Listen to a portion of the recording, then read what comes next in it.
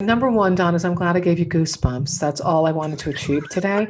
I'm being, that's good. No, that's all I'm about is giving Don Sill goosebumps. Hey, everybody, and welcome to Top Fives with Don Sill. I'm your host, Don Sill, and we got another great top five in store for you today. It's the top 5 women who paved the way for stand-up comedy. Women you should know about. Women you might never have heard of. Hilarious women. Women pioneering in stand-up comedy. Joining me today is the very hilarious Maureen Langan. I was hanging with Langan. And I was told that if I worked hard, got educated, and did the right thing, that life would reward me. What a load of crap that is. Don't forget to subscribe, like, follow, share it, all that good stuff, and leave comments below. We want to know what your top 5 is, too. Without further ado, let's get into this. Me and Maureen Langan with the top 5 women comedians who paved the way. Women you should know about. All right, Maureen Langan, thank you so much for taking the time to do this. How's everything going? Well, it's a lot on me. I mean, this is a lot. I hardly even know you when I'm doing this. How are you? I know. I appreciate that. I only know you through your show, Hanging with Langan, and your stand-up that I've seen on YouTube, and I urge everybody to check all that stuff out. Well, thanks. You know, I love Long Island, and you're a Long Island guy, and that's my favorite place to perform is Long Island, because it's all Irish, Italian, Jews. They get it. They come usually from a working class family. They're the first to go to college. They know what it's like to, we're like-minded. Exactly. It's good people, and they get jokes, and they're not easily offended. And I find that sometimes in the cities, people seem to get offended easier than they do kind of in your regular mom and pop neighborhoods, Well, I just love Long Island, and there's a lot of cool comics out there, and John LaRocchia is so good to so many comics, and he does so much for the 9/11 firefighters and first responders who have survived that and have health issues. So I do a lot of shows with him and Governor's Brokerage, all of them. So they're great. Awesome. Yeah, excellent. Yeah, and John's a great guy too, and everything he does is great as well. Right. But what we're doing here is the top 5 women you should know who paved the way for stand-up comedy. Throughout history, especially comedy history, it seemed like women have always gotten a tougher time to get on the stand-up stage and be funny and be taken seriously. What's your thoughts on that and throughout history with some of these comedians? Throughout history. Yeah. Well, back in 1812, there was a very funny woman on the prairie. It's so weird, like when you're a woman, like it's so weird to have to even think that way because you know who you are and you just do your thing and you don't realize until, you see all late night shows are all male dominated. You look at the writing staff, it's all male dominated.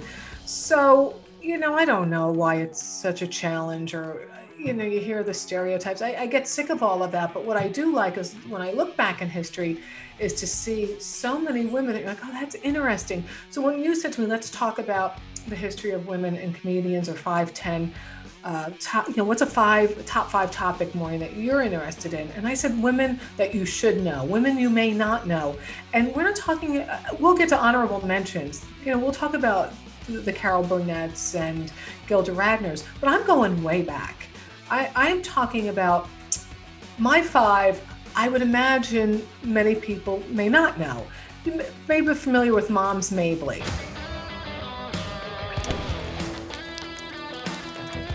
Moms Mabley, a black woman, one of like 16 kids born out of North Carolina. Is that where you're from? Isn't that your neck of the woods? It's where I've lived there for, I was there for 12 years in my life, yeah. I love North Carolina, yeah. Well, that's where Moms was from. A black woman who played like, you hear the Chitlin circuit. What is that really? That's black vaudeville. That's just black vaudeville. And she would dress up, like kind of wacky and sometimes, for women to get the laughs or they create a persona. They become that image of something that will free them because it's not me saying it, it's the character saying it. Mom don't know no jokes, but I can tell you some facts. So she addressed racism. She talked about sex, poverty, a lot of taboo things.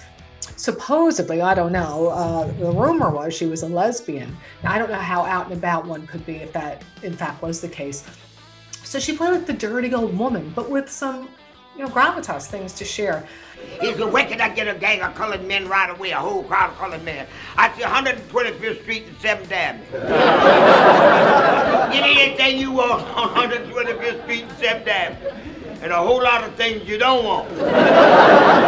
But this is the thing, Don. She was born in 1894. So, wow. Yeah, it sounds like, what is she, on a covered wagon? No. She lived to 1975. She was on, the Apollo Theater. And now this is like... She was one of the first on the Apollo Theater, I think, right? One of the first women comedians. Well, I imagine since it was 1894, I don't know when the Apollo opened, but I would think perhaps, I don't know. The journalism does all this research, but people should check for themselves. I'm not Tucker Carlson. These are just, I'm saying whatever I want. It's up to you to decide. Right. There's no such thing as Mom's Mabley. It was Dad Babley, but I just changed it. Anyway. So what I think is really cool is they said that she appeared, I want to look at that, more than any other performer in history at the Apollo. Now, is that true?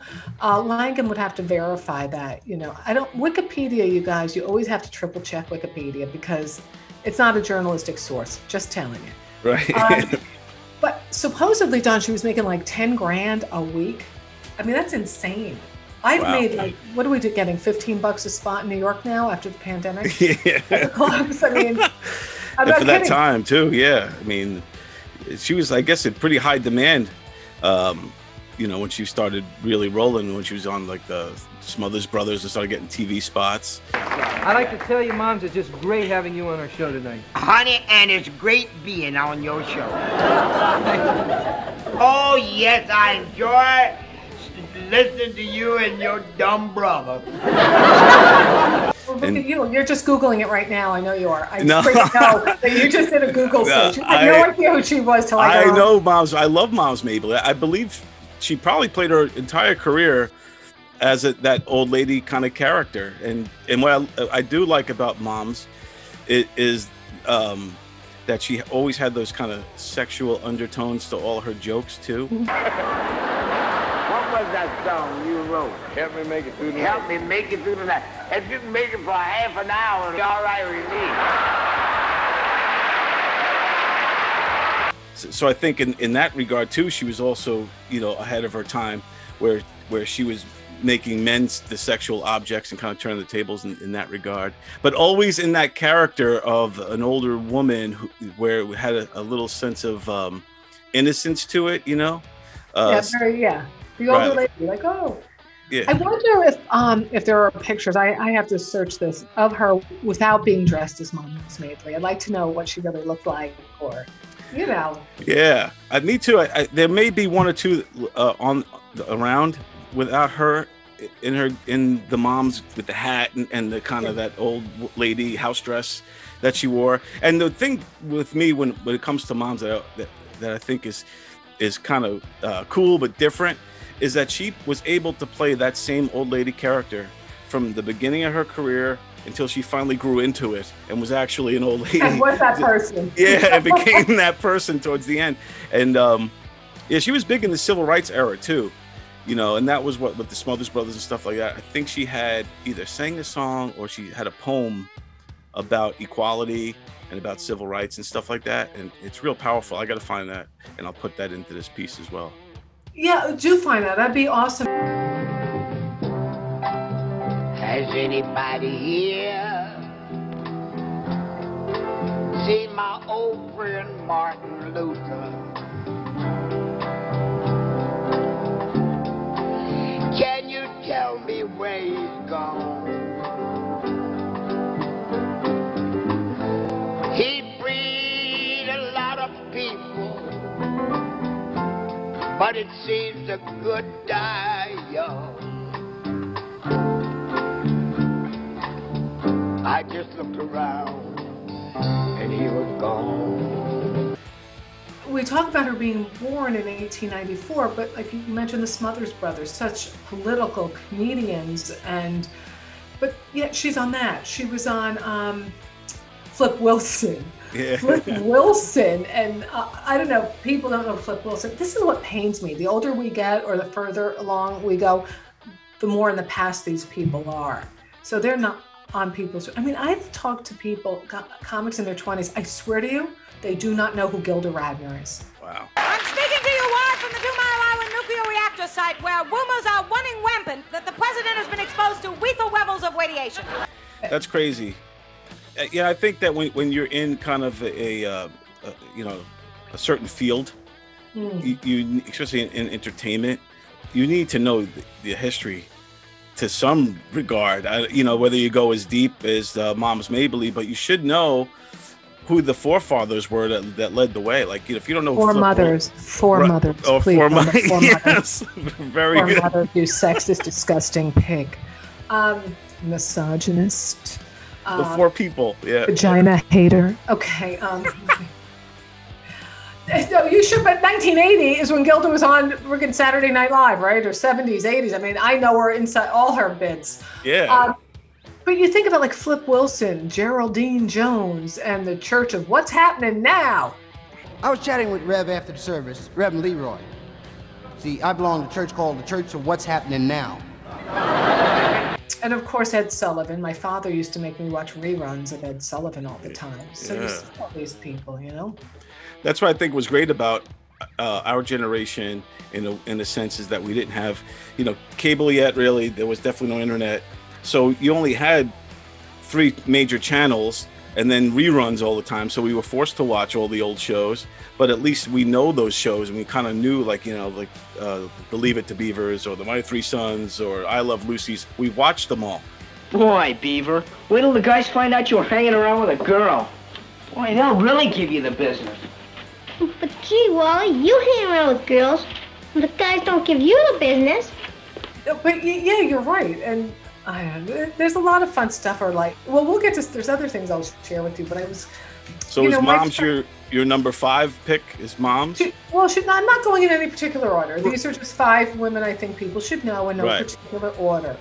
Right. So there's women like Pearl Williams and Belle Barth. They did what was called party albums.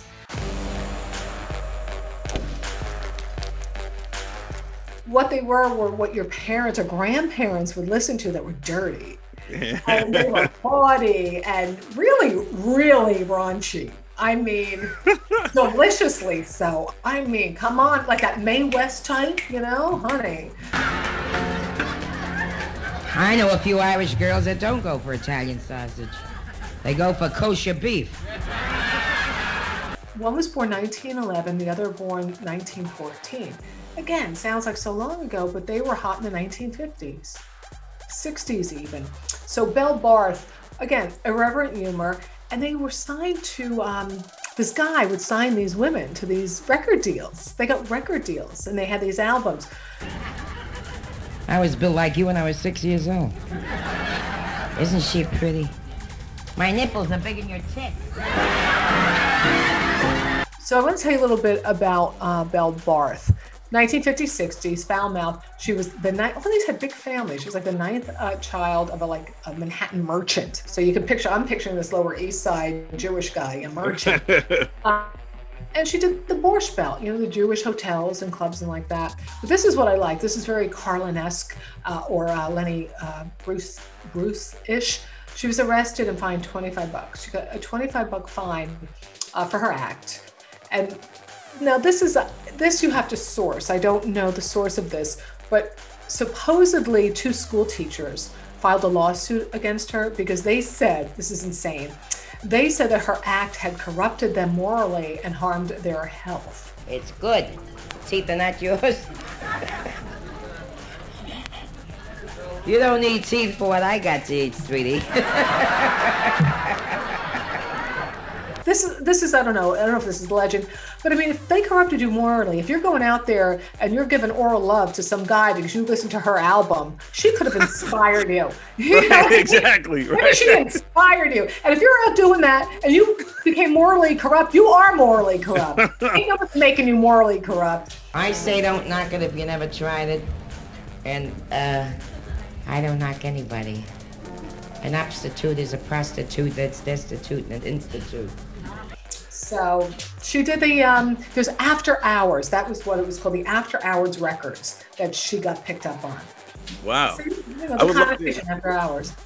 Yeah, I would love to hear like some of her stuff. Like like how raunchy did she get? Was she like, was it be raunchy to today's standards too? Yes. Deliciously. I mean, yes. I'm gonna line 100 men up against the wall. I bet $100 I can bang them all. I banged about 98.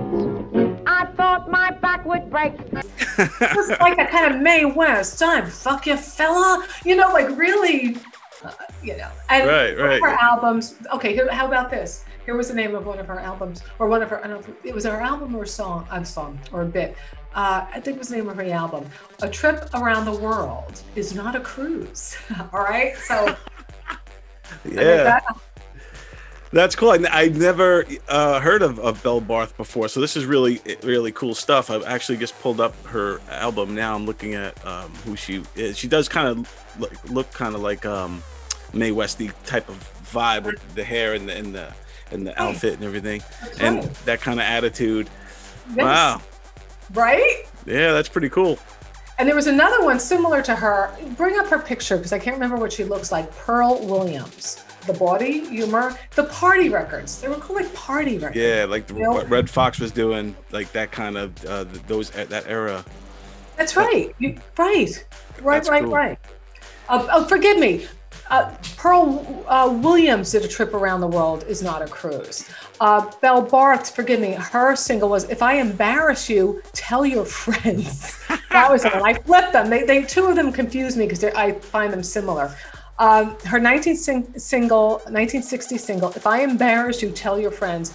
It was the #1 record in Quebec, Canada, where those people are much more progressive than me. Are you having a good time, sir? Because personally, I don't give a shit. So were both of them Canadian comedians? No, they're American. Oh, they're both American. They're American Jews. What are you talking about? The Canadians like the American Jews. What's wrong with you? And these are who, like, with Corey Kahaney and her, they're going to be doing some Pearl Williams and Belle Barth material? Well, I'm trying to talk Corey. What Corey did with her JAPS show, Jewish American Princesses of Comedy, what she did with that show is take the comics and they would do kind of some schmaltzy bits and then pay homage and talk about these women, and you would see their clips and you would hear their fun stories and you might do a joke of theirs. But you wove it in with your own comedy too. So I think it's fantastic. And I emailed her this morning. I said, why isn't this back on stage post-pandemic? Theaters all around the country and Canada, the open-minded Canadians, it should be there. It is so friggin' fantastic. And right now it's so timely given the Mrs. Maisel, which I want to take a moment too. Yes. It's fantastic. Yes, I think this is great what Corey's doing, and I also think this is great that talking to you, I'm discovering also some new women out there. Definition of indecent: if it's long enough, hard enough, and in far enough, it's indecent. Definition of a destitute prostitute from Georgia, a hoa.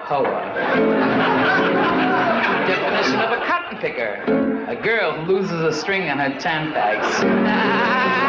One of my picks. I have to ask you, what are your picks? Sorry, I didn't even ask you. We just go back and go back and forth. Yeah, I didn't know the format. Go ahead. No, that's cool. Yeah, we're doing great. I'm loving this. My first one is Jean Carroll.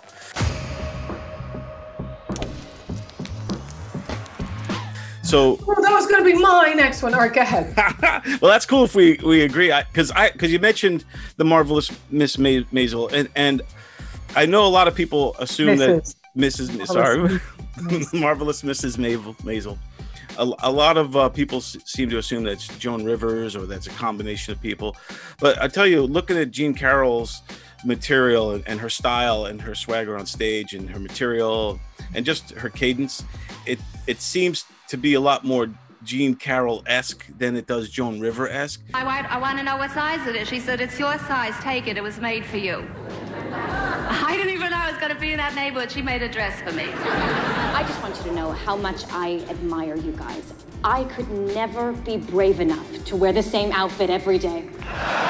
So I did want to know what you thought about that as well when it comes to Jean Carroll. Is Jean Carroll Don Sill, what I'll say to you, Maureen Langan here, my assessment. First of all, I would not use the word swagger for Jean Carroll. I would use classy, refined, dignified, beautiful, attractive woman. Not like, definitely sexy, but she was class act. Right. This is somebody that you expected to be at a fine restaurant in Manhattan. But she had that really quick, quirky thing, very Mrs. Maisel. Hey, I'm here. I got a husband, handsome, you'd never call him. But this guy, no, please, don't laugh, because he's the most wonderful man. He's always full of fun, he's always making jokes, he's laughing. Nothing bothers him.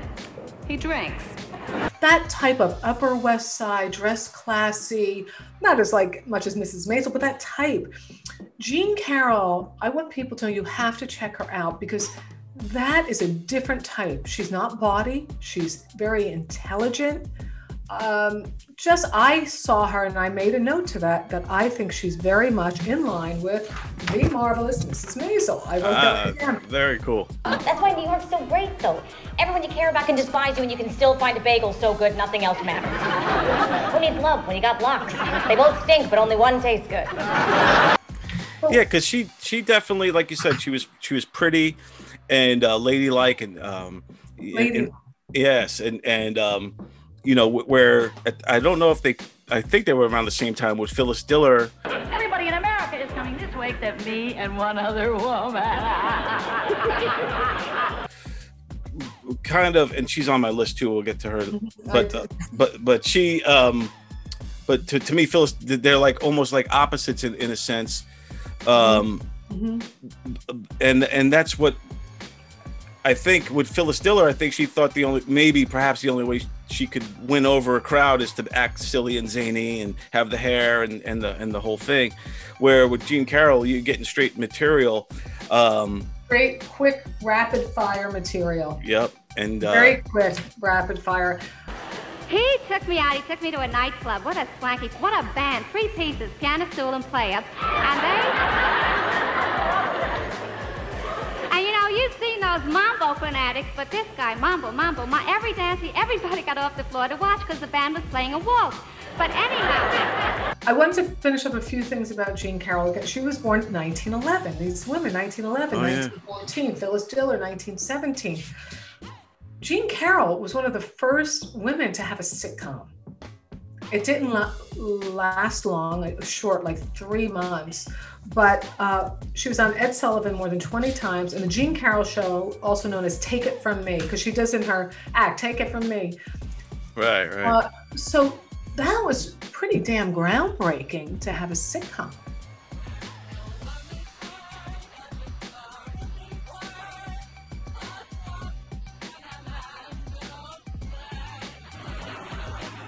And I want people to check her out because I wonder if they would agree with us that, and I'm sure they would, that very Mrs. Maisel and Jean Carroll-ish together. I dig her. Very different. I dig her too. I remember seeing a lot of her stuff when I was a kid, or watching reruns of Ed Sullivan. Yeah, I used to watch Ed Sullivan a lot, and I was a comedy nerd, so I used to watch all that stuff. Cool. And I always liked her, but then knowing that I was doing this, rewatching a lot of her stuff on YouTube, was really great, and you still see the timing is there, the writing is there. Like people say to me, gee whiz, what'd you see in him? Why'd you marry him? Well, he's like a child, and all women love children, even if they're 35. But he's just like, he's like a baby. Every day it's something. Like this morning he woke with a headache. And it's his own fault. I keep telling him when he jumps out of bed, it should be feet first, Then you can almost see how she paved the way for Joan Rivers, because it looks like, again, I don't want to get ahead of myself because all these women are on the list too. We'll get into them all, but Joan looks like she took some Jean Carroll, she took some Phyllis. Yeah, she and a little bit of Phyllis Diller here and a little bit of Moms Mabley here, and she's like a definitely an evolution of all of the ones that came before her. And then I got the leggings, and you get one legging and the other legging, and you go zip, and then the suspenders. We were stunners, right? You get one suspender, click, and the other suspender, click, and this one would go up in your face. That's when a fat kid learns to swear. What I like so much about Jean Carroll is she was not self-deprecating, really. She was very like eye rolling. Okay, well, you know, like, oh, please. Like, I can't even, not Joan Rivers would be like, oh, please. She was more like, okay, so my husband said, okay. Like, she just has a very sarcastic but likable tone, and she's in charge, and she's got this. But you know, too, it's like, even when we go back to Pearl Williams, the Bawdy Gal, one of the Bawdies, one of the, you know, party albums, she said, you know, I can just picture her saying this. I get broads, they come in here all the time. They sit in front of me and they stare at me. Everything I do, they stare. Then they walk out saying, she's so dirty. And if they're so refined, how can they understand what I'm saying? Exactly. But Jean Carroll would be refined. I think she's refined. Definitely. And that's also what works for her and that whole style is that you're not expecting sometimes the punchlines to come out the way they do. You know, you don't mind a fella would ask you to have a date or to have dinner, but he was such a sneak. He asked me to come to his room to look at an old chest. It was his. Well, the writing is just on point. And she did talk about her wedding night, but it's fun. It's not, you know, raunchy or anything. Right. Moot, he's such a smart fella, and he's my first boyfriend. Oh, I was crazy about Moot. I went with Moot for, what did I go with him for? I don't remember now, but I really liked him. I liked him, but our romance was one of those triangles. You see, he and I were both in love with him. Well, anyhow. So who's your next one? Now, again, I picked some that people won't know. And again, I learned some of these from Corey's show, you know, the Jewish American Princesses of Comedy. Betty Walker. Do you know Betty Walker? But she would do these telephone acts. Seal. Her friend, the neighbor or friend you never see. It's on the phone. Mrs. Bykowitz. Mrs. Bykowitz. Yeah, what is it, Mrs. Goldstein? Did you see what happened with Israel and Egypt? How could I? I can't see anything. I live in the back. Right. But she'd have like a phone conversation with her daughter. It's so funny. I pick up to eat. What do you want to eat? Oh, you're stuck in Long Island. So you know what I'll do? I'll take the subway to the LIR, and then I will get out and I will just take the bus. And when the bus stops, I'll just walk the 14 blocks, no problem. Then I'll feed the kid. Why? Yeah, my daughter. Why wouldn't I do that? And how's Steve? Who's Steve? Your husband, Steve. Oh, no, it's Paul. Wrong number. My husband's name is Paul. Is this Tremont 71166? No, this is Tremont 71177. Does that mean you're not coming? You know, like it's just, it's very like the stereotypical Jewish mother of the time. What's the problem? So I'll schlep. So 10 hours it'll take me to go 10 miles to Long. Oh, what? Yeah, my daughter. So that kind of stuff. Very Betty Walker. Was she from Long Island? Do you know? I think it was New York. You know, there are a lot of them. Definitely New Yorker. Yeah, that's great. And yeah, it was most of her stuff on the phone too. Was she like a phone, like a Shelley Berman? Yeah, like a. Yes. The phone lady. Very super, and I'm in 2B2. This is a sculpture. This is a sculpture which says that all the people in the world should love each other, no matter even if it's your mother-in-law. I know. What you got? I know we have probably a lot of similar picks here, but I have good ones too. But you have good ones like that I'm learning, and this is great. That's why I love that. That's why I'm so glad you're doing this with me. My number 4 pick was Phyllis Diller. She was hailed back then as the queen of comedy. I think she still kind of could hold that crown. Mm-hmm. You know, just as soon as she would enter the stage, she's already got your attention just by her appearance with the long cigarette, the gown on. She would have like the, you know, what are those things? Like those boa things. A boa, and then she would have the hair and her laugh. So even before she starts telling jokes, you're already intrigued and enjoying yourself. I'll tell you, I'm looking so bad. If the bags under my eyes get much bigger, I'll have a use for my old bras. her style. She was very deprecating to herself, and whether she's making fun of herself or Fang, who was like her husband, but she also had the one-liners that were similar in her delivery to Bob Hope, who I know was a great mentor of hers, but the delivery style, boom, boom, one after the other, her one-liners, and each one kills. If a thing of beauty is a joy forever, I'd say I've got about 8 minutes. And you get dry and brittle when you get old. My skin is so dry, I've been declared a fire hazard. The ironing alone, I'm so far behind, 18 years. And, like I said, I was watching some of those earlier, and they're still funny, to me, a lot of her stuff still holds up. But there's one man in this world who's absolutely crazy about my legs. Colonel Sanders. What I love, this has always been me, when I was studying English in college or when I was a journalist, I'm so fascinated and interested by the person behind the story. Like if it's an author or James Baldwin, I want to know what was his life like before I read his stuff, or Ernest Hemingway. Like I want to know. So for Phyllis Diller, since I was a kid, she and Carol Burnett as well, I'm fascinated by their lives because Phyllis Diller, I think she had 5 children at the time. She didn't get on stage till her late 30s. She was working in advertising, and she was her husband was an alcoholic, a total underachiever, and this woman is hitting the stage. She had a lot of pain and a lot of stuff to deal with, and I applaud. I love that tenacity, and that I'm going to take my own life, and I'm just going to move forward. That to me is what really, when you learn the trajectory of people behind what they've accomplished, that just touches my heart. I'm being like, I know, but it's just like, no, that is great. And I actually got the goosebumps when you started mentioning all that stuff, and I'm glad you did, because sometimes even I read her biographies before, so I knew those stories, but I didn't think to mention those, and I'm glad you did, because that is so important of how she got there, that she did start later in life, middle-aged, with a bunch of kids, a bad marriage, and she overcame that through comedy. Now, fellas, what do you do to break up the monotony of housekeeping and taking care of 5 small gorillas? Well, I'm really not a housewife anymore. You got 5 kids and you're not a housewife? I beat the rap. You mean your kids came through with push-button controls? How is it you're able to get away from housewifing? I'm an entertainer.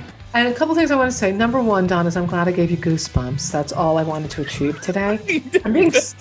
That's good. Now, that's all I'm about, is giving Don Sill goosebumps.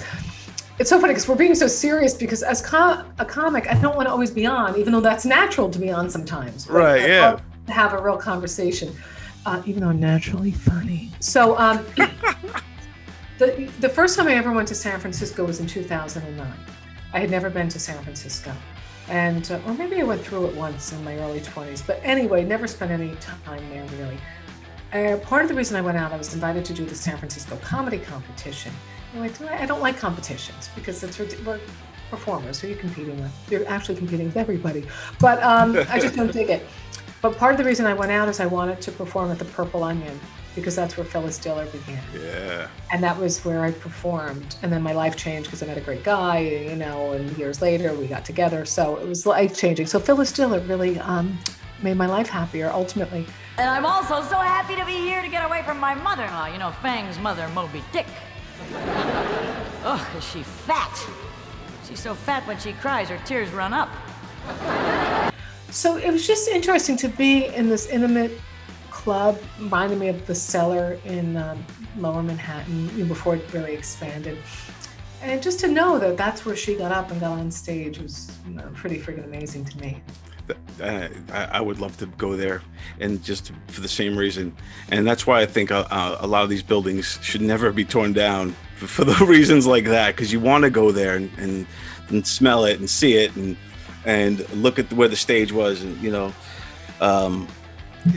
it's important to know that greatness existed there or began there, and to be able to touch it and feel it. So I think that's awesome.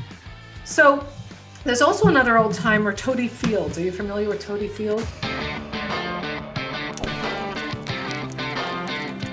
I heard of Toady Fields. Toady lost a leg. She lost a leg. She lost a leg. She was very in your face. But I am perfect. See, you're not perfect. Look at her smiling at me. I know you're not perfect. I'm coming out to show you. Look, is she perfect? No, you bleach your hair, don't you? I know a phony broad when I see one, don't think? So Toby Fields was a little rounder. She had like a pile wig on her head, and she'd go into the audience very quick and wise ass and catskilly. So I knew Toady very well, watching her growing up. So I put on my little stretch pants, my high white boots, and I must have looked adorable because everyone in the store was looking at me, But she was like, vavoom. Not vavoom, but vavoom. And when you think of somebody like Toady Fields, like sometimes I look at comedy as like a tree, like a family tree, where it branches out into different genres and inspire different people and begets certain people. Where do you see the Toady Field line lead to if you had to connect her to somebody today? I'm like in a riddle. You just put me in a riddle. Oh, like who would she be equivalent to today? Yeah, like when you say without Toady Fields, you would never have Amy Schumer or something like that. Oh, no, I think of this gal in New York who I started with, Jodie Wasserman. She reminds me of like the kind of, they go right after you, I was like, yeah. I was gang raped by a dozen donuts. I don't know. That's kind of hard, isn't it, to know? I don't know who I would see today on stage that would remind me of her. I don't know. I think, growing up watching Gilda Radner, I was so inspired by her and Rosanna and Carol Burnett so much. But am I like either of them? No. But, right. But just to know they're doing it, how exciting it was. And I got to tell you, I had a radio show for many years, that you get paid to do, not this. And like, I would say most nights, hi, Carol, it's Maureen. If you'd like to come on my show, I'm here for you. Carol Burnett, it's me, it's Maureen. It's okay, you haven't returned my calls. I tried desperately to get her on the show. I did. I would be beside myself to meet her because, now was she a straight stand-up? No, but man, she was a comedian.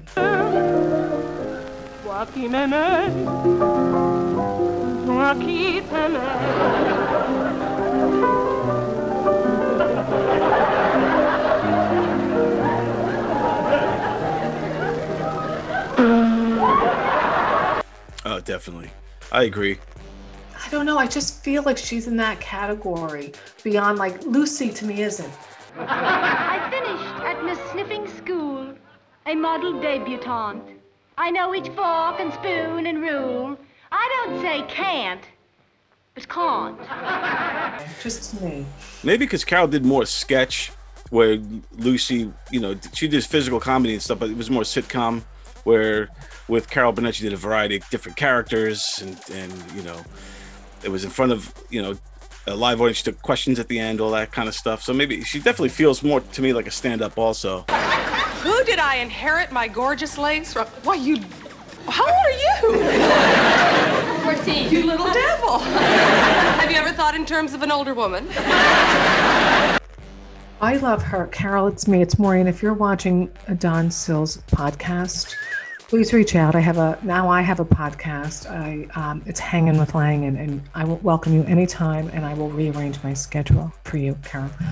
Carol Burnett grew up 2 alcoholic parents. Pretty much, she didn't grow up with them because they were a mess. So she lived with her grandmother. She moved from the South, Texas somewhere, got herself to LA with her grandma, lived in basically rooming houses, welfare type of homes, and their big outing would be going to the movies and watching a doubleheader, so to speak, double feature. I like baseball, doubleheader, double feature, and go watch it and just be transported.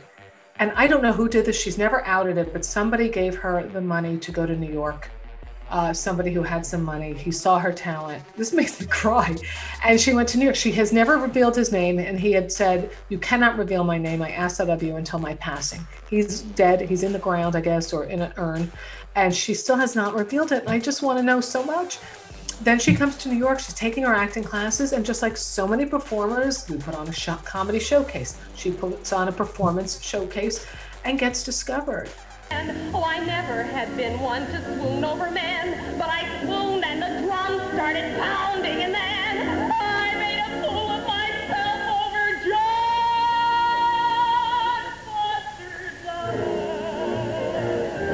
Foster. Once she starts getting a bit of heat, they want to give her a show called What's Agnes? Who's Agnes? They didn't want her to do a variety show because they said it's a man's world, and they talked about the different fellas doing variety shows back at the time, and they didn't want her to do it. And her show will go down in history of one of the all-time best variety shows ever that has existed. A bottle of wine. A jug of wine. Jugs are nice too.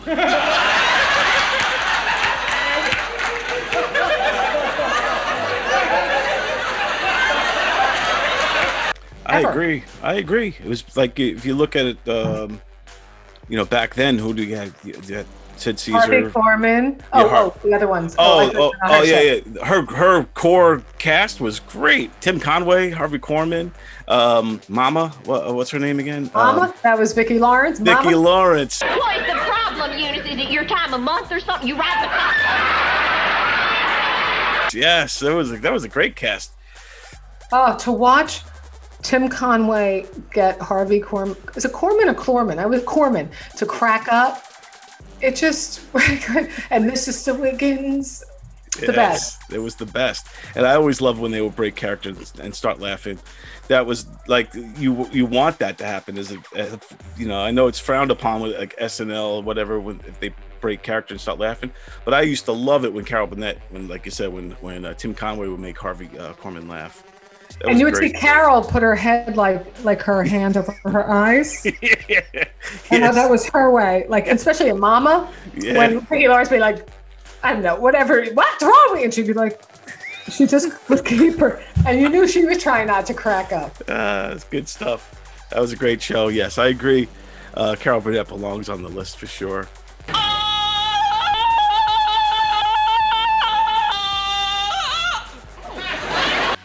Just think, like, so this whole thing, women's funny. I don't get into all that because it's bullshit. It seems to be like a weird line to walk down when you talk about that, because some women don't even want to be called onto the stage as, hey, and this next woman comedy, and I agree with that. I don't think that's a good thing. But also, if we have something like this kind of a list where we're honoring women. I'm with you. Because this isn't about our women are funny. This is about, let's talk about the great women who existed. That's why, I want to do, this is history. We're talking about history from a female comedian.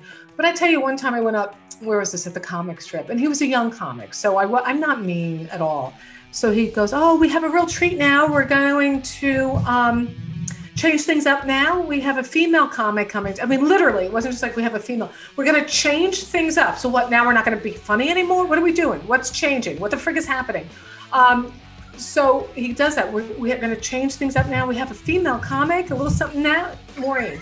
So I get up there and I go, give it up for the black MC. We had a black MC. There was a black MC. Did you see that? That was a black MC. And then afterwards he goes, oh God, did I upset you? I'm sorry. He was very lovely. And I go, no, I'm busting you. But in my busting, do you not see how absurd that is? You're a new comic. So I want you to know that I would never introduce you as a black MC. Right. So just introduce me as a comic. And he was lovely. Like, if I didn't think I could play with him that way to teach him a lesson about, gender identity comics. Identity comedy. That's what what I mean. And he was lovely and he was very receptive. But you get what I mean. Yeah, exactly. And I think you made the point very well. That was a great, great way to do it. And that's something that I'm glad that we're seeing less and less of now. Now everyone is they're a next comedian coming onto the stage, such and such. Yeah, there's still some issues with all of it, but let's see what happens. Let's see what happens moving forward. We just keep doing the work. You can't. Blinders on. Do the work. Exactly. Be supportive. That's what we got. Yeah. You know what, too? I wanted to make a mention. Alan Zweibel, one of the original Saturday Night Live writers, one of the first. Alan Zweibel and I are friendly, and he's a wonderful man. He just wrote a great book called Laugh Lines about his life in as a writer in comedy. He's now one of the writers, producers with Billy Crystal and Tiffany Haddish. It just came out. Home Again. I don't know the name of it. I got to look that up. Let's look up because I want to be respectful. What is the Billy Crystal movie with Tiffany Haddish? Am I saying her name right? I am. I'm saying her name. Yeah, Tiffany Haddish, Yeah, Here Today.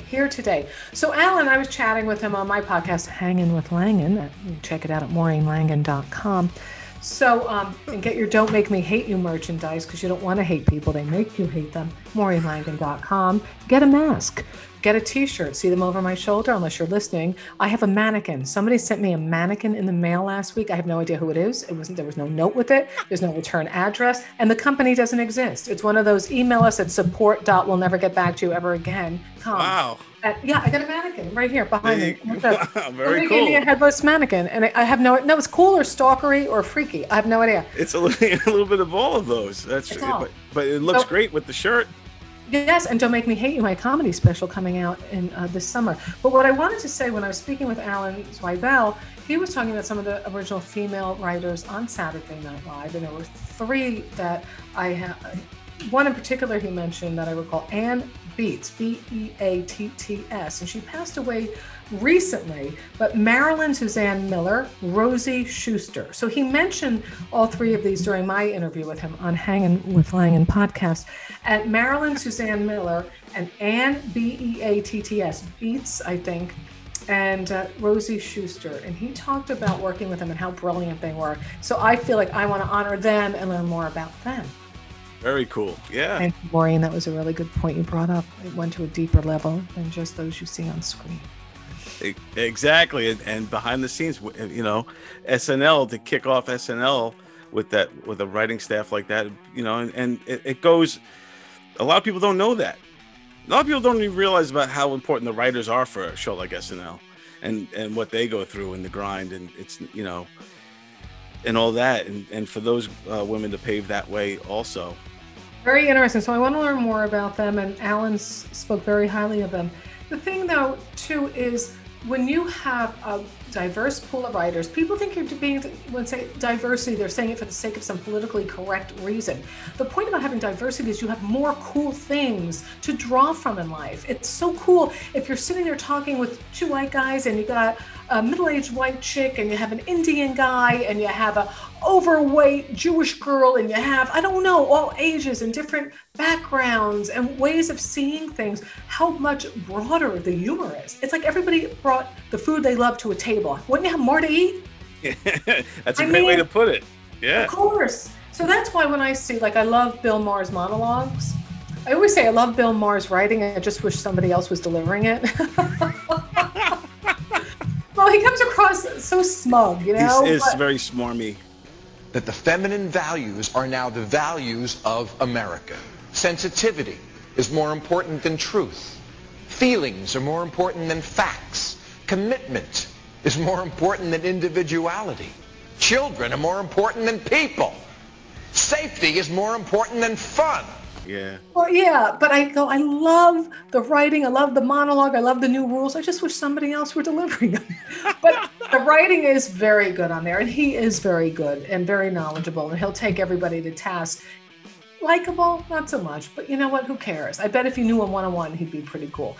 But we're the female writers, and I think if you have more, I don't want a female for the sake of female. And I hate when people go, well, if she's good, what are you talking about? Nobody goes, well, if he's good, you know. So I think you'd have a broader swath, just like when Letterman made a mistake mocking one of Palin's daughters. One awkward moment for Sarah Palin at the Yankee game. During the 7th inning, her daughter was knocked up by Alex Rodriguez. All for mocking Palin, don't get me wrong. But he went for he missed the mark on, he went for the younger one by accident. He thought he was going for he was teasing the 19 or 20-year-old, but he actually made fun of like the 14, 15-year-old. Right. But if you had a woman on the staff, some of the things guys do, you'd be like, okay, a bit over the line. We want to go over the line. Yeah, that's a girl. It's not to, oh, it is? Oh my God. Like, you would just have some balance. And then the humor from maybe, you know, another perspective from the woman or the Indian guy or the British lady or the Irish twins. I don't know. You bring different perspectives. Right. Yeah. I'm all for going over the line, but I'm just saying you might go, oh, no, that's a kid. You can't make a sexual joke about a 14. Oh, she's 14 and no. Right. Exactly. Yeah. I mean, anybody could have caught that, any gender, anything. But I'm just saying, that's not a good analogy, but you get different points of view. The food on the table, you get it. Yes, indeed. I'm all for that as well, because like to your point, it just draws in that much more different material, different perspectives, life experiences, even different audiences you're drawing in to what you're doing. That's a good point. You're bringing, Maureen, he made a really good point. You went way too long about you and the food and the analogies and the Indians and the twins. But yes, you're right. You make a great point. Then you're reaching a wider audience. There you go. Ding, ding, ding, ding, ding. Okay. Hey, all right. I got the bell. All right. So is it my turn or your turn? I forget now. I did all mine. Okay. I love your list. I'll just go to my third pick here, which is Gracie Allen.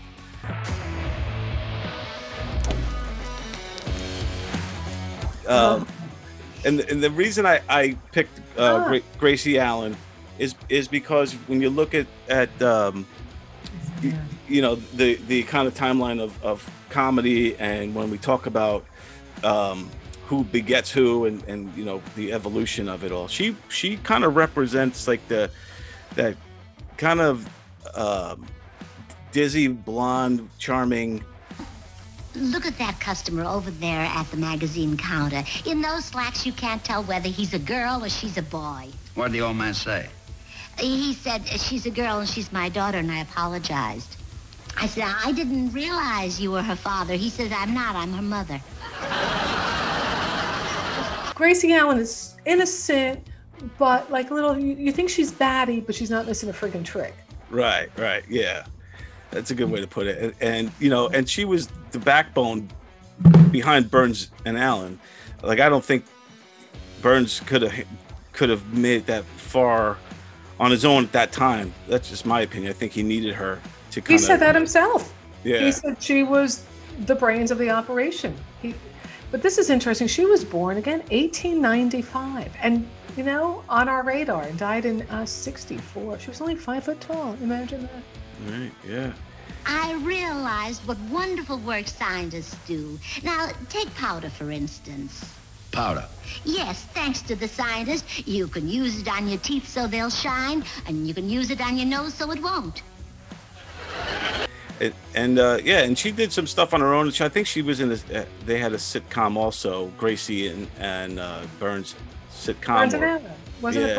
What was it called? What was their sitcom? Wasn't it Burns and Allen? It might have been Burns and Allen. I think she was great, and I think she helped kind of pave the way for that whole kind of, you know, if you look at like Legally Blonde and like that movie, like that character could have easily been Gracie Allen, you know. I just don't think Brooke could have done this. Exercise gives you endorphins. Endorphins make you happy. Happy people just don't shoot their husbands. Play golf. I don't like it here. Everybody's so serious. Serious? Yeah. How long have you been working here? Oh, this is my first week. I've had 5 patients and they've all died. And you're my last chance. The doctor says that if you die, I'm fired. Yeah, but I think she was very important in that regard. To be the funny one in a comedy duo and not the straight one, like she was originally meant to be.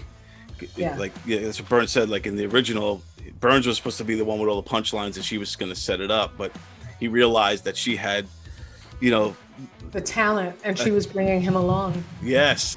Gracie, how many fellas did you kiss before me? Good night, everybody. And charm, and she had the likability factor too, where you can't help but like her almost immediately as soon as she's on stage. And you know, and that goes a long way. Yeah, I mean, once you step on that stage, if you don't have likability factor, it just makes it that much harder to win the crowd. Unless you're running for president of the United States of America a while ago. I'm not being political. I'm just observing things. Yeah, that's observational comedy. There you go. Being ridiculous. But yeah, that's what I got for Gracie. And then my number one was Joan Rivers, who is the GOAT, and not just Did you say she's the GOAT? the greatest of all time. Yeah. Oh, is that what that means? Oh. Yeah. 'Cause I've been hearing that, and I'm like, oh my God. Maureen, that was so naive that you couldn't figure that out. LOL.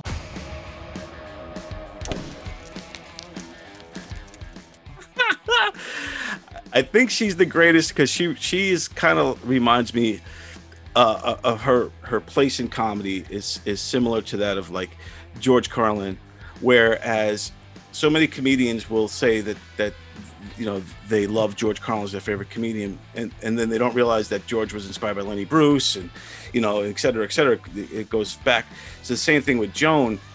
So many comedians, male or female, heavily inspired by Joan Rivers and her tenacity and her style and her fast wit and writing and her work ethic. Everything about her was just, she was such a juggernaut. Oh, that's why I have no sex appeal, which kills me. The only way I can ever hear heavy breathing from my husband's side of the bed is when he's having an asthma attack. Oh, you don't know. But they don't realize that all the people that came before her sometimes, like you know, when we talk about like the Moms Mabley's and the Jean Carrolls and all them, and the Phyllis Dillers, you know. So I think, you know, while some of those unfortunately may be forgotten, it's all embodied in Joan Rivers, and you know, legions of comedians have continued to be inspired by her. We all go through the same thing. At 40, you begin to lose your eyesight. I don't care who you are. You can't read the birthday card. At 50, the memory starts to go, oh, let's go see that movie. Oh, you know the one. Oh, you know what I mean. At 60, you start to fart. You just fart. Yes. And at 70, you lose your sense of smell. So between 60 and 70, it is a terrible time. It's particularly now because she did not give a shit. She was like, oh, stop it. Stop with your political correctness. We need her so much right now. Oh, God, stop it. Then leave. I don't care. You don't like it? Go. I can't stand political correctness. It, I think, is one of the reasons that the society is just falling to pieces. We're all so terrified to say anything. Everyone is pulling the race card. You know, whether I'm a woman and you touch me, oh, calm down. And that's why you fired me. We fired you because you're stupid. That's why we fired. Yeah, right. But she was right. She was 1,000% right. And I know her head writer. Everybody should know him. He's on Facebook, Instagram. Larry Amelos. Larry Amelos is one of the funniest human beings on the planet.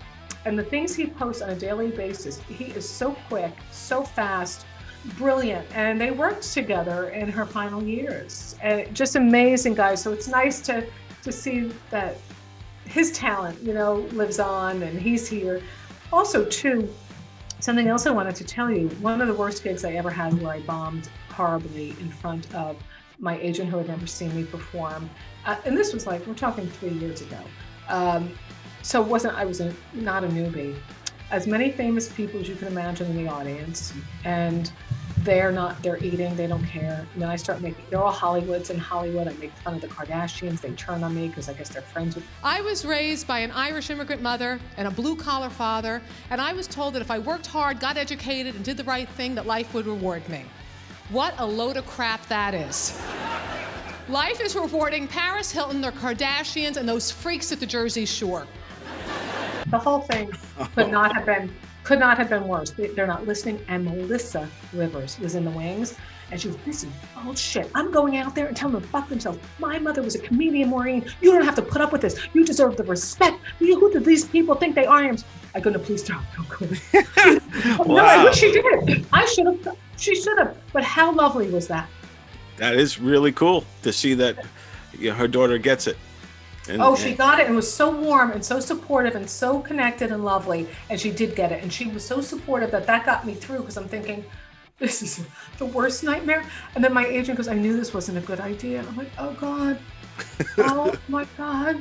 He doesn't know. Like, it was the worst. He saw me at the worst gig and he's never seen me before. Wow. Or after. This isn't a comedy agent. This is somebody I worked in broadcast. Okay. So it wasn't comedy. So a comedy agent would know. They'd be like, oh God, oh boy, this wasn't the way I knew it. This was more like, I knew this wasn't right. Like, oh my God, please, Lord, somebody help me. Yeah, the worst is when afterwards, when you see the agent and he does, well, that was fun, This is what I love when other comics do. This is what I love. Like you bomb. We all bomb at times. Everybody does. I hate doing fake praise, so I will try to find something that was positive if somebody bombed. Like, oh, I love that joke. That's really good. Or, something that I can say positive. But I won't say it was a good set if it wasn't, because that's not cool. But I won't rip on anybody. So this is how you know if I have a bad set. This is how you know the other comic is telling you had a bad set. So how do you feel? How to feel? Yeah, that's what they mean. They mean it sucks so bad. I was so uncomfortable. How did you feel, Morgan? How did you feel? Right. Yeah, those are the worst. Like, that's kind of the reason I stopped doing it. I was bombing too often than killing. And, how long did you do it for? You have to bomb until you don't bomb. I know. Yeah, it was. I was doing a lot of things. I was juggling a lot of different things at the time, and so I knew that in order to be good at stand-up, you can't just half-ass it. You have to put 100%. Yeah. And I didn't have the 100% of time to put into it at that time period. So, after just a few more shows I was doing that weren't going well, I was just like, you know what? I got to rethink this. And then I started trying to write a book about stand-up, and then that got shelved for now, but we'll see. Maybe I'll revisit that. Well, you have to bomb until you don't bomb, but even then, like, what you have to do is keep working for, like I did for 20 years, and then get a really big opportunity and bomb there. That's what you should do. You should not bomb at all for years. Maybe have some puff gigs, but you're able to crawl out of it and get them on your side. But then you should really bomb in front of 1,000 people at the Beverly Wilshire Hotel in front of an agent who's never seen you. That's what you do bomb on occasion. Okay. Yeah, we always do at times. No, we don't always. We still visit it, but we don't live there. You get to the point where you don't live in bombing. Occasionally you visit. Oh, I don't like living here. Gotta go. Yeah, you just gotta. If you're gonna bomb big, right? No, not at all. That was total sarcasm. No, don't bomb. Don't bomb big. No, don't do that. So with our list here now, we normally narrow it down to a final 5. So. Okay. I'll just read off the names that we have here, and then you tell me which ones you think should be on this list of 5 and which ones we should move around. All right. So we got Moms Mabley, Pearl Williams, Belle Barth. Barth, my bad, I wrote it wrong. Belle Barth, Phyllis Diller, Jean Carroll, Toadie Fields. She was 6. Go ahead. Carol Burnett. Joan Rivers. And where is it? Gracie Allen. Okay, this is what I'm gonna say. Okay, I'm torn between one or two. Here we go. First of all, Carol Burnett and Joan Rivers are goddesses to me. However, my focus is on women comics who paved the way that you do not know and you should know. So I'm going with names that I believe will open people's eyes and expose them to someone who they may not know. They may have heard of Moms Mabley, but research her more. Pearl Williams, Belle Barth, Jean Carroll for sure. And you know what? People, I think, know Phyllis Diller better than they know Gracie Allen. So I'm thinking I might pop Gracie Allen in there. And Phyllis, sorry, we know you. We're putting you down with Carol and Joan. So Moms Mabley, Pearl Williams, Belle Barth. Mm-hmm. And then who was 2 again? Well, none of these are in order. Right. I don't mean that. Mom's Pearl, Belle, and then I had Jean Carroll. I'm torn between. I love my Phyllis, but I think people know her. Do they know Gracie Allen as well? I got to stick with my Phyllis. That was my original 5. I got to stick with my Phyllis. So Phyllis over Gracie? I don't know. I'm torn. What do you think? Help me through this. Well, this is a strong list. So to go with what the theme is it's, you know, comics, women comics you should know who helped pave the way. So with that, I actually learned Pearl Williams and Belle Barth from you today. So they're definitely on my list. I or you may not know. I think they know Phil. All right, sorry, I'm interrupting you. But still, people might know them, but not really know. Like Moms Mabley, somebody may have heard her name before, and but don't really know who she was or what she stood for. So I definitely think Moms is on that list. Jean Carroll for sure, especially with you know, the Marvelous Mrs. Maisel show, and I really do believe that's inspired from her. And then I think you have to have Phyllis Diller because I don't know if today's generation really knows Phyllis Diller. They might have heard the name or the laugh, but I don't know if they know how much she did in comedy or even the backstory. The backstory is so inspiring. I'm sticking with my Phyllis. Her backstory, her enduring an alcoholic husband, 5 children, doing it on her own, money problems. He didn't, wasn't the kind of supportive husband one would hope they'd have back then. The strength it took to do this, I got to keep her. Yes, I agree. This is a great list. You're welcome. Yes, thank you, Maureen. This was great. I appreciate it. So I'll just go through it one more time.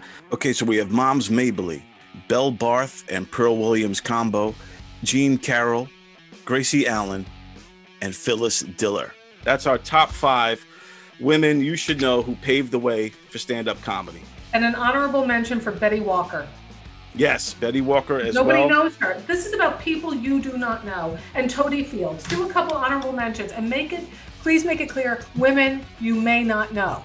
That's the point. It's not about a top list of the best female comics. It's not the best comics in history. These are 5 with 2 honorable mentions, Betty Walker and Toadie Fields. You should know that they existed and what they contributed. Excellent. Maureen, thank you so much. This is great. And where can people find you and get that great gear behind you? Well, first of all, I want to thank you for being smart.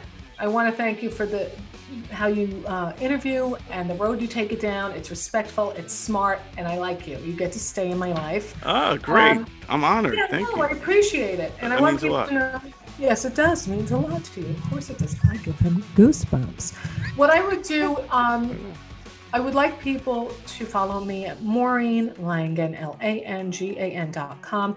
I have a podcast, Hanging with Langan, where I interview everybody from comics to activists, academics to alcoholics. It blends my journalism background with my comedy world. So it's, it brings both. Fun, heart, smart. That's the goal. And also I do sell Don't Make Me Hate You t-shirts because I don't want to hate people. They make me hate them. I'm a victim. So you can go to Maureen Langan and get a Don't Make Me Hate You mask or t-shirts. There's even an all black puzzle. Like it's all black. There's no words on it except a little logo in the bottom. There's a whole bunch of merch there. And my special will be coming out in June, I believe, Don't Make Me Hate You via Dry Bar. So I'm excited about it. Oh, that's awesome. Well, congratulations for all the good stuff you got going on. Whatever. I want to make it on a list one day. I want to be on a list, and I don't want it to be a bad list. People you never heard of who you shouldn't have heard of. I want it to be people you heard of and you like. Thank you, Don. Thank you so much, Maureen. You are the best. I appreciate it. Yes. Right? Well, there you have it, folks. That is the top 5 women comedians who paved the way with me and Maureen. Hope you liked it. And folks, as always, remember to share, like, and comment below. We want to know your top 5. Thanks, everybody. We'll see you next week.